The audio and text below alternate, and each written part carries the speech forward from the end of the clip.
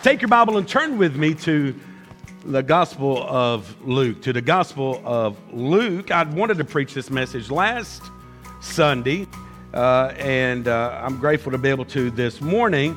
But the title is Begin Again, because I had actually wrapped up. We had a little short sermon series, and it was called Begin Again, and I'd actually wrapped it up. And then I was reading the Christmas story, and I realized that I'd kind of left something off. And so what we're going to do this morning is we're going to begin again, if you will. Now, you remember what we were talking about. We talked about the disciples, how parents were bringing their children to Jesus, and they were bringing all these little ones to Jesus, and the disciples were like, no, Jesus is way too busy. He's too important. Get these kids back from Jesus. And Jesus didn't like that, and he was like, no, man. Let the children come to me. Look in your notes at Mark chapter 10, verse 15. He said, and Jesus said, "Assuredly I say to you, whoever does not receive the kingdom of God as a little child will by no means enter it." What is Jesus saying? You have to have childlike faith in Him, in God, just like a little child does. And what we talked about in that short sermon series was the fact that I believe that children, just kind of ingrained in them in who they are, they believe God, and they believe the promises of God, right? A child with childlike faith would just absolutely, they just believe good things about God, right? They believe that God is good, that God loves them. They believe that God is for them. They believe that God forgives them. And they just believe these things almost naturally as little children. But somehow along the way, as we've gotten older and more mature and more sophisticated, somewhere along the way, we tend to lose that childlike faith. Maybe we get a little jaded. Maybe we believe that God is with us, for us, and He loves us, and He forgives us, and all of those things. We believe it in an intellectual kind of way, but where the rubber meets the road, where your life intersects with Monday morning, you maybe aren't living like you really believe it. It's not impacting your life. So this story, this Christmas story this morning that we are going to hear, I want you to imagine for just a second that you're listening to it for the first time as a child. I'm going to move this flower. I'm going to kick this thing off this platform. There we go. But I want you to imagine that you're hearing it for the very first time like a child. Now, first of all, the scripture teaches us that it says that an angel of the Lord appeared to Mary. That an angel, now don't just take that. Now it's not an angel like in a Christmas play when we put our little white robe on our kids and a little halo and they look so cute. That's not what this angel looked like. This is the mighty, awesome, magnificent, extremely powerful angel of God that appears to this little teenage girl, this little virgin girl. And he says this, look in your Bible, Luke chapter 1, verse 28. He says, "Rejoice, highly favored one. The Lord is with you. Blessed are you among women." Okay, now just picture the scene. The angel of the Lord says this to her, barely older than a child. And look at verse 31. Go down to verse 31 in your Bible. And it says, "And behold, you will conceive in your womb and bring forth a son, and shall call his name Jesus. And he will be great and will be called the Son of the Highest. And the Lord God will give him the throne of his father David. And he will reign over the house of Jacob forever. And his kingdom there will be no end." Now, I just want to stop for a second, though, and imagine you're this little girl, this barely older than a child, this young teenager.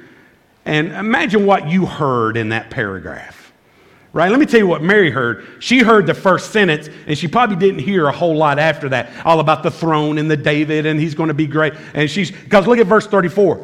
Mary says this. She says, "How can this be, right? How is it that I'm going to conceive in my womb a child? How can this be since I do not know a man?" In other words, Mary is saying, how is this even possible? This it doesn't work. This isn't possible. Look what the angel says in verse number 35. It says, "The angel answered and said to her, the Holy Spirit will come upon you, and the power of the highest will overshadow you. Therefore also that Holy One who is to be born will be called the Son of God." Okay? Oh, wow, that is a lot for a teenage girl to take in. And then look at our key verse. Go down to verse number 37. What the angel of the Lord says to Mary, it says, "For with God nothing will be impossible." Say that with me on the count of three. 1, 2, 3. For God, nothing will be impossible.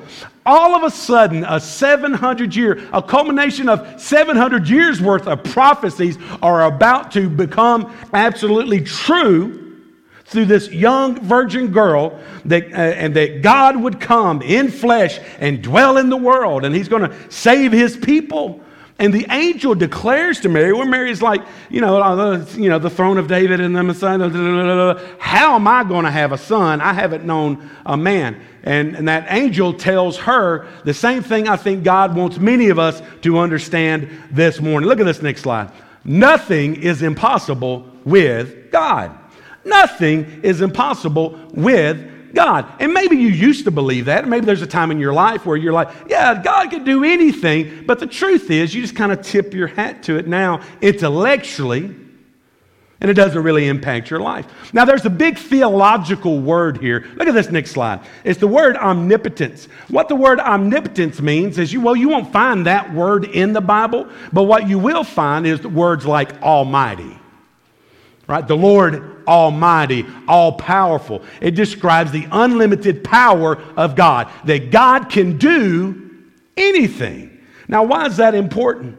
Because I guarantee you right now this morning in this place, right here in the early service at Grace Baptist Church, there are people that need God to do something. And for you to believe that God is going to do something, you need to understand that God can do anything. That he can do anything. You might be facing some impossible challenges or some trying situation or some situation that you don't know how you're going to get out of. And you genuinely need to see the power of God work in your life. Or maybe it's not you, it's for somebody else. You need to see the power of God move in the life of somebody that you know. You need an I can do anything kind of God.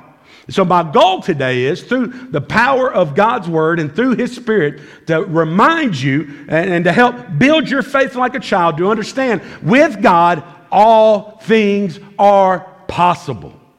And Christmas, man, is a wonderful time to remember with a childlike faith that our God can do anything. Write this down.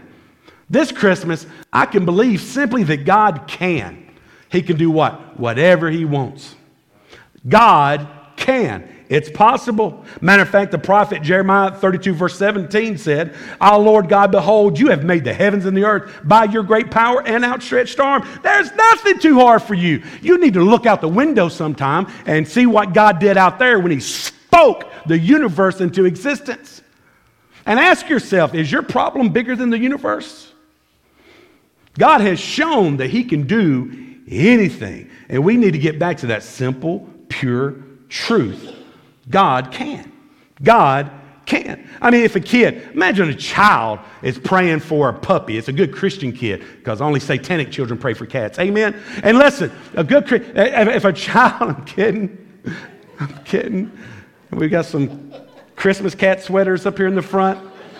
Thank you for that. But listen. Say a child prays for a puppy. Let me tell you what a child does. A child prays for a puppy and then goes checks the front door and see if God's already delivered it. A simple, pure, childlike faith. But somehow we've lost it. Now we haven't lost, listen to me, we haven't lost the faith. You still believe. You've trusted Christ. You're saved. You know that God can. You haven't lost the faith, but you've kind of lost faith. You don't really believe that God can. Not really.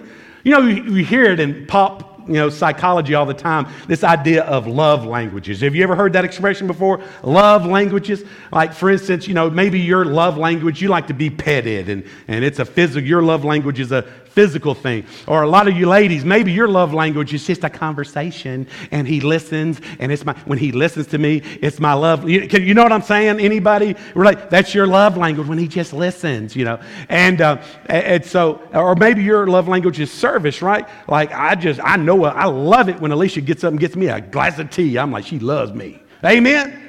And so different love languages.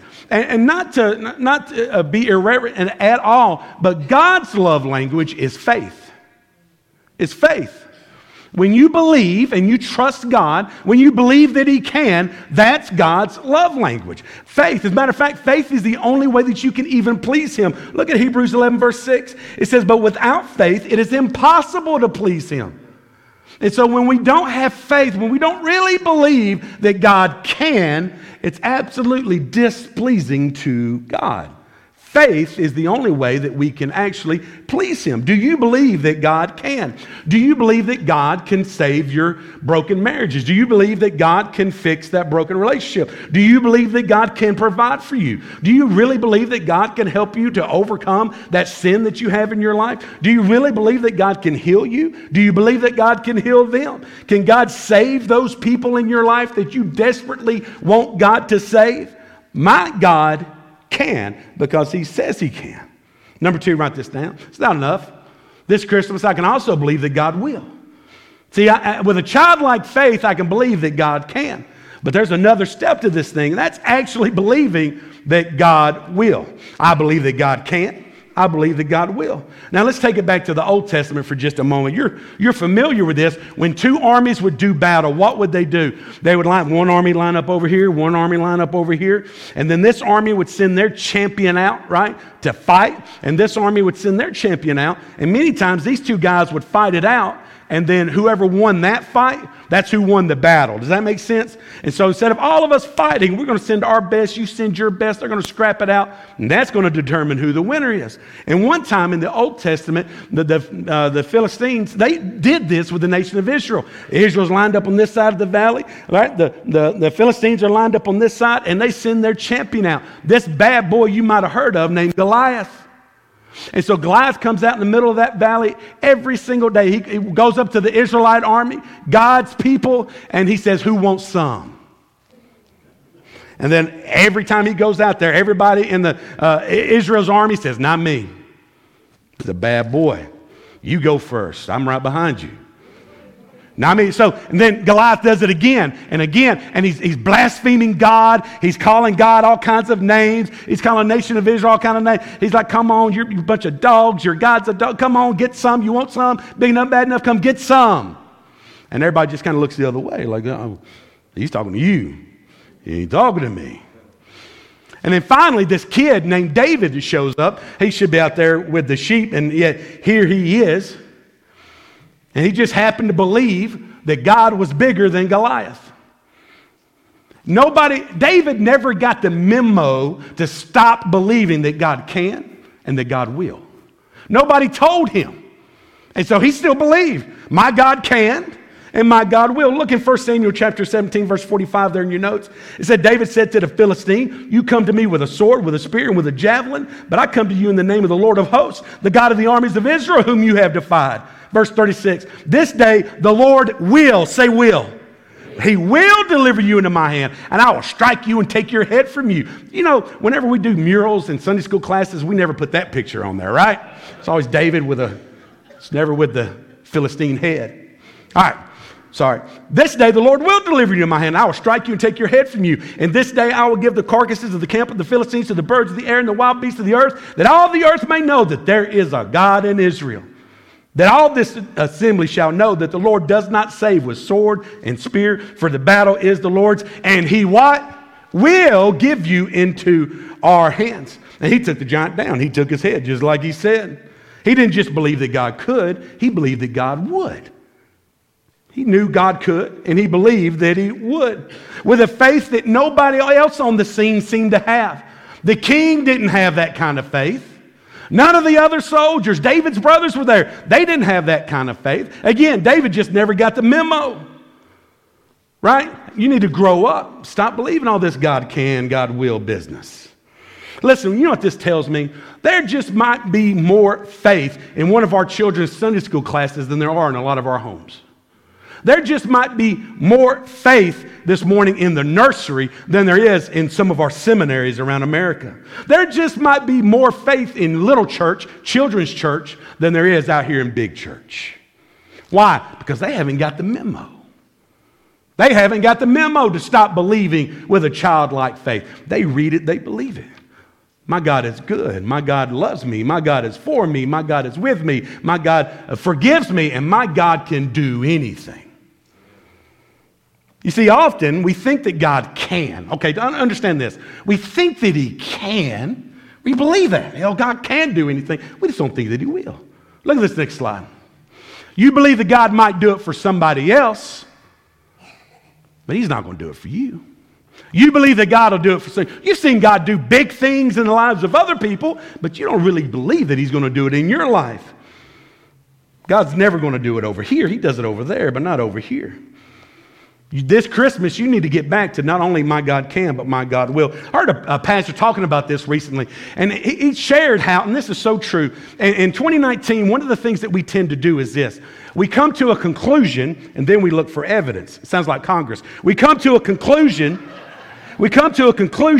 and then we look for evidence. And what I mean is this. For instance, if you came in here this morning and you heard you're the friendliest church in West Tennessee, right? And if you came in here this morning and you were looking for evidence of a friendly church, you found one. If you already decided this is going to be a friendly church, then it was. More than likely, you could find evidence pointing to, yeah, this is a friendly church. But if you came in here this morning, you already concluded before you got here that nobody's going to talk to you, nobody likes me up there anyway, it's not a friendly church, and then you come in here and you're looking for evidence for this not being a friendly church. Guess what you found? Evidence, right? And that's what we do. Many times we start with a conclusion and then we look for the evidence, right? And so what happens with God is simply this. We don't think that He will for us. So we start looking for evidence. We start looking around for evidence. In other words, yeah, God can, but He's not going to do it for me because, when I prayed for that job, I didn't get that job. And when I loved that boy, I didn't get that boy. He broke my heart, broke up with me. When I wanted to marry her, she said no. And God, He's never there for me, but He's always there for others. God can, but I see all the evidence that He's not going to do it for me. We start with a conclusion, and then we gather the evidence. But if you start with the conclusion that God is good, and God loves me, and God is for me, my God forgives me, and my God can do anything. If you start there and begin looking for the evidence, you'll see all of it you could ever want to find. Many times, we just think God will do it for somebody else, but He won't do it for us. Now, let's keep it real this morning. As we're talking about this, we believe that God can, and we need to believe that God will. But let's keep it real. Look at this next slide. What do you do when you know He can, and you believe that He will, but He doesn't? Because that happens. You believe He can, and you know that He will, but then He doesn't. What about those times? What about those times when you really do have faith like a child and you've seen God do bigger things for other people? Surely He could do this little thing for me and it'll make a big difference in my life. And I know this is God's will. And I know this is God's plan, right? And it could just make my life so much different. And you ask Him and you believe, you think He will, but He doesn't. What do you do? Now think about Mary for just a moment. Mary, put yourself in her shoes. We talked about her in the beginning. For just a moment, imagine that you are Mary. Make it personal. And you're a parent. And I want you to think of Jesus as your child. Now, you know how much you love your kids? Right? I love my kids so much it hurts. Amen? You know what I'm talking about? It's just incredible. Think about being Mary, knowing where Jesus is heading. The cross and the sacrifice. Imagine the cost that Mary paid. When she said in Luke chapter 1, verse 38, said, "Let it be to me according to your word." Think about the cost that Mary paid. This virgin girl who's not even married is going to become pregnant and be seen as an immoral outcast, looked down upon, the social pain that she would endure.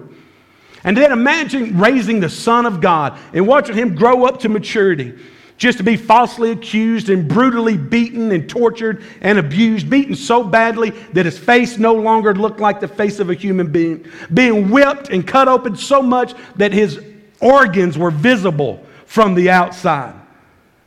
And they put Him on the cross. Imagine that's your child, that's your son, that's your Jesus that they're nailing to the cross. Now let me tell you something I know about Mary. I don't have a verse for this, but I know it. Don't you know that she had faith to believe that God could do something about that? You know she did. Don't you know that Mary had the kind of faith? She not only believed that God could, she's watching this. This is her baby boy. She believed that God would. God, I know that you can stop this. God, I know that you're going to stop. This is your son. This is my son. Lord, save my child. And she believed that God would. See, God did not spare his own son. God did not spare, for God so loved the world that he gave his only begotten son, that whosoever believes in him shall not perish, but have everlasting life, right? And Scripture teaches us that God did not spare his own son and all of that. I want to remind you of this. Look at this next slide. God didn't spare Mary's son. Her son.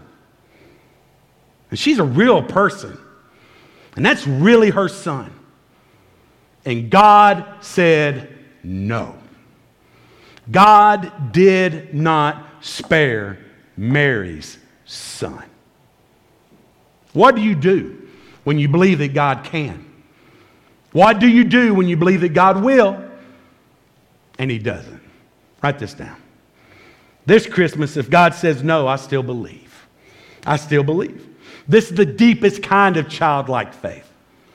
When that child prays for a puppy and goes to the door and there's no puppy there, what does that child do? They just go look the next time too.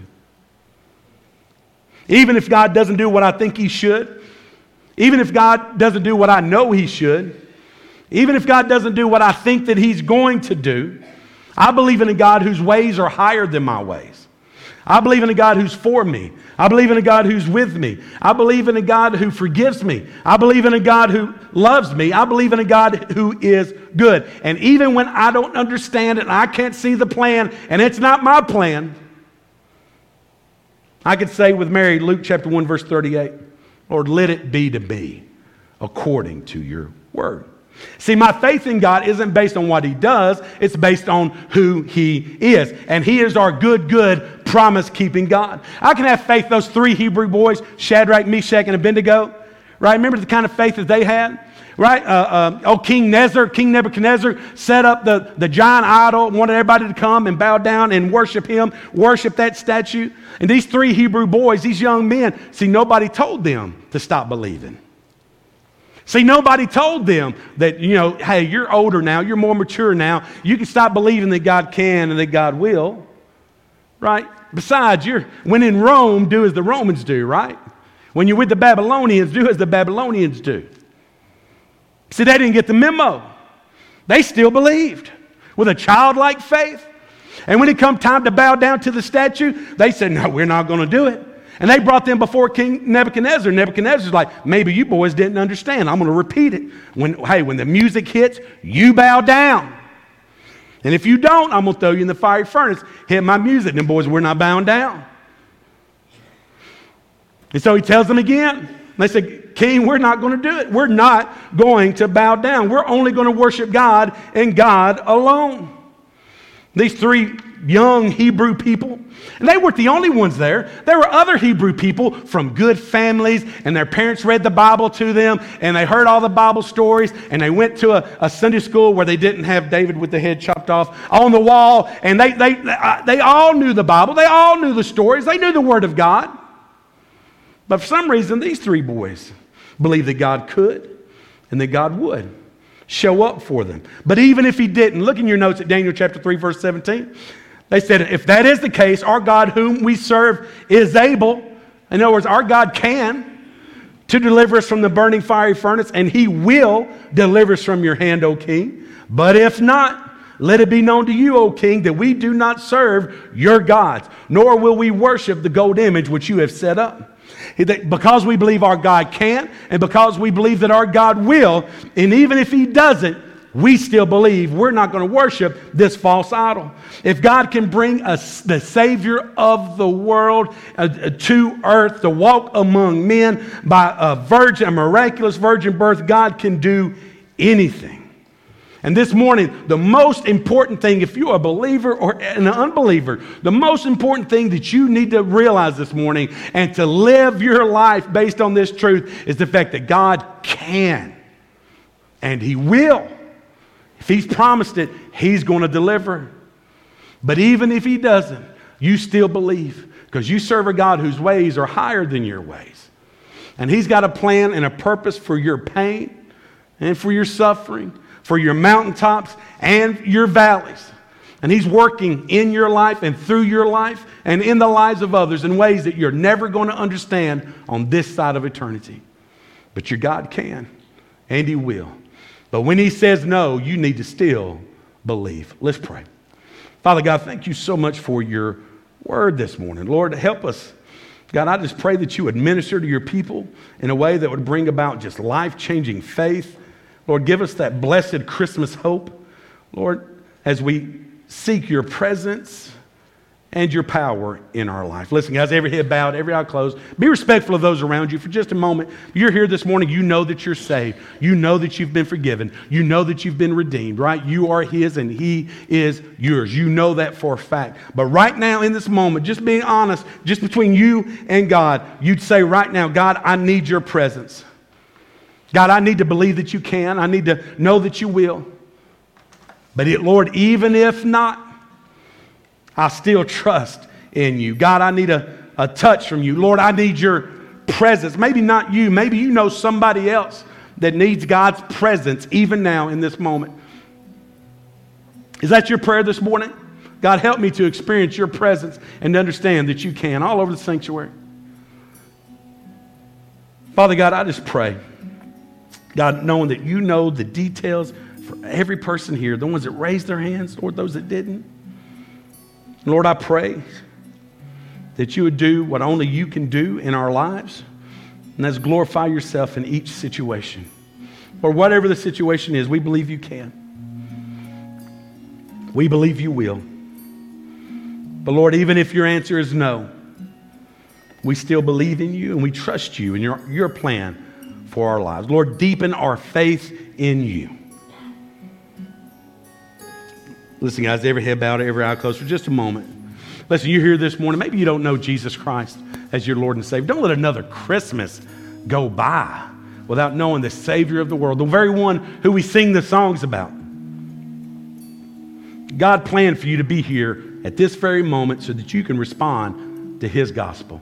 Look up for just a second. Isn't the virgin birth kind of strange? All right, have you thought about it? Why was the virgin birth necessary? Because of the virgin birth, Jesus was born without a sin nature. See, something you need to know about yourself is this. You're a sinner by choice and a sinner by nature. You inherited a sin nature. Jesus didn't inherit the sin nature because He inherited His nature from His Heavenly Father who's without sin. And because He started without the sin nature and He never sinned, He could be that perfect, spotless sacrifice that we need for our sins. He was all man, fully God. Lived this life just like me and you, yet without sin, so that He could pay the price on Calvary. When God did not spare Mary's son, God did not spare His son. And Jesus, if you know from Scripture, God says, "This is my son in whom I am well pleased." Jesus, without sin, perfect in every way, righteous in ways that we're never righteous. And that was all possible because of the virgin birth, which was the culmination of prophecy. God is perfect, and He's got a perfect standard. And we all mess up. Now, so ultimately, what is Christmas all about? Look at this next verse. Galatians chapter 4, verse 4. It says, "But when the fullness of time had come," what does that mean? At exactly the right time. Not too soon, not too late. According to the prophecies, God sent forth His Son, born of a woman, born under the law, to redeem those who were under the law, that we might receive the adoption as sons. See, you're born, all God's children, you're only God's child when He's adopted you into His family. And you can only be adopted into the family when you trust Jesus Christ as your Lord and Savior. It says, when the fullness of time had come, God sent forth His Son, born of a woman, born under the law, to redeem those who were under the law. That's me and you. We talk about this all the time, but we cannot keep that perfect righteous standard. I mean, think about God's moral law. Right? All of us here this morning, we've lied, we've stolen, right? We've coveted things that other people had. We've all sinned and fallen short. None of us measure up to the standard of the law. That's why Christ came, perfectly fulfilled that standard, because we couldn't. Jesus was that bridge to our Heavenly Father that we needed. We could never get there on our own, but He did it for us. When the fullness of time had come, God sent forth His Son, born of a woman, born under the law, to redeem those who were under the law, that we might receive the adoption as sons. That's your only hope of ever having a relationship with God, of ever being forgiven of your sins, being adopted into the family of God. Will you pray with me one more time? Those of you here this morning, you realize, you know what? God is calling me, man. I need God's grace. I need His mercy. I need His power. I need God. I want to give my life to God. I need Him. I want to give you an opportunity to do that right now. Those of you this morning that would say, I'm not here by accident. Today, by faith, through Christ, I'm going to give my heart, give my life to God. Listen, guys, every head bowed, every eye closed. If you're here right now and you know that you need to pray to receive Jesus Christ, just between me and you, listen, I will not single you out. I will not embarrass you in any way, I promise. But I just want the honor of praying with you. And so if you're here and right now in this moment, you'd like to pray to receive Jesus Christ as Lord and Savior, you do me a favor and just slip your hand up for just a moment. I see you. Who else? Amen. Listen, even if you didn't raise your hand just then, why don't you pray this prayer? It's not this prayer. It's not some kind of magical formula. It's not a password. It's simply you talking to God, humbling yourself to God. And you can say something like this and say, Father God, I'm a sinner. Tell Him, say, Lord, I sin. But Lord, I'm turning from my sin and I'm turning to Jesus. Save me, Jesus. Just tell Him. Say, Lord, I am trusting you, your death, burial, and resurrection for my salvation. All of me, I surrender to all of you. Save me, Jesus. Listen, you just prayed that prayer. You just received the Holy Spirit. You've got resurrection power in your life. You've been forgiven. You've been redeemed if you've truly trusted Christ this morning. Maybe you're here this morning and you've prayed that prayer some other time. I want to encourage you to make that decision public this morning. You need to follow through with believers' baptism. You need to be baptized. Maybe you're here this morning and your baptism's on the wrong side of your salvation. You know it. God knows it. You need to get that in the right order. We get saved and then we get baptized. Why don't you come this morning and we'll celebrate with you and rejoice with you and schedule that time for you. Maybe this morning God is calling you to make it official. This is your church home. Grace Baptist Church is your church home. It's time to make it official and become an official member of the Grace Baptist family, to put on the jersey, be part of the team right here at Grace. Why don't you come this morning and we'll rejoice with you and pray with you about that decision. But this morning, this Sunday before Christmas, whatever you do, be obedient to the Christ who came to redeem and to save. Father God, we surrender this invitation to you. It's in Jesus Christ's name we pray. Amen. Will you stand with me? You come. Lord, don't wait. I confess, bowing here, I find my rest.